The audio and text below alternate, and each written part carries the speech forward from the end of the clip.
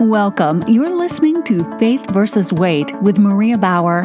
Maria is a former U.S. Navy Health Information Systems officer, current health and wellness coach, and author of the book Faith vs. Weight, reminding you that you already have victory in Christ. Now, here's your host, Maria Bauer. Hello and welcome to Faith vs. Weight. Thank you for joining me here today. If you have been searching for a biblically based Christian weight management program and prefer weekly episodes, check out Season 1, Episodes 1 through 10 of this podcast. If you prefer shorter but more frequent bite-sized daily episodes, check out Season 2, Episodes 13 through 63 of this podcast.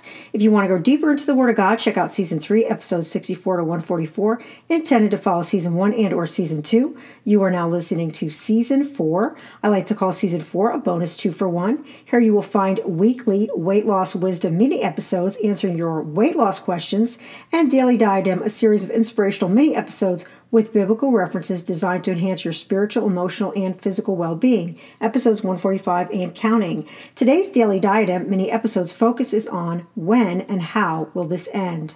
Feeling as if you are not in control of your own destiny is unsettling at best. Every time it sounds like another restriction is about to be lifted, there almost always seems to be another string attached. Local businesses will open as long as there is not an outbreak that will tax local hospital capacity. Sounds reasonable, but still leaves you and me right back where we started without any guarantees. This back and forth can be very frustrating, and the devil is having a field day with it. This may even be more fun than the actual virus for him. The Bible actually gives us a 100% guaranteed future. All we have to do is accept Jesus as our personal Savior and repent of our sins. This guarantees that nothing can separate us from Jesus and that we will be with Him in eternity. There's no better, or other for that matter, 100% guarantee on this planet. Once the most important question regarding your destiny is settled, what are we supposed to do in the meantime? We can intercede. Thus they provoked him to anger with their deeds, and the plague broke out among them. Then Phinehas stood up and intervened, and the plague was stopped. Psalm 106:29 through 30. Phinehas saved the Israelites from a plague by taking action to honor God. By stopping the blasphemy of others sinning in the temple, he intervened for his people. Although we may not intervene, we can intercede and help stop people from sinning, starting with ourselves. It's called prayer. Although you may feel helpless, you can always intercede for your people. We have the number one most powerful weapon against this plague. It is prayer. Are you using it? Pray for our leaders. Pray for those trying to come up with a vaccine. Pray for those trying to come up with an acceptable cure.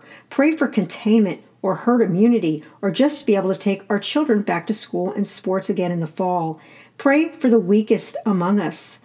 Pray for the strongest among us to help the weakest. Pray for repentance for you, me, and our hurting world. Prayer. Don't spend time in quarantine without it.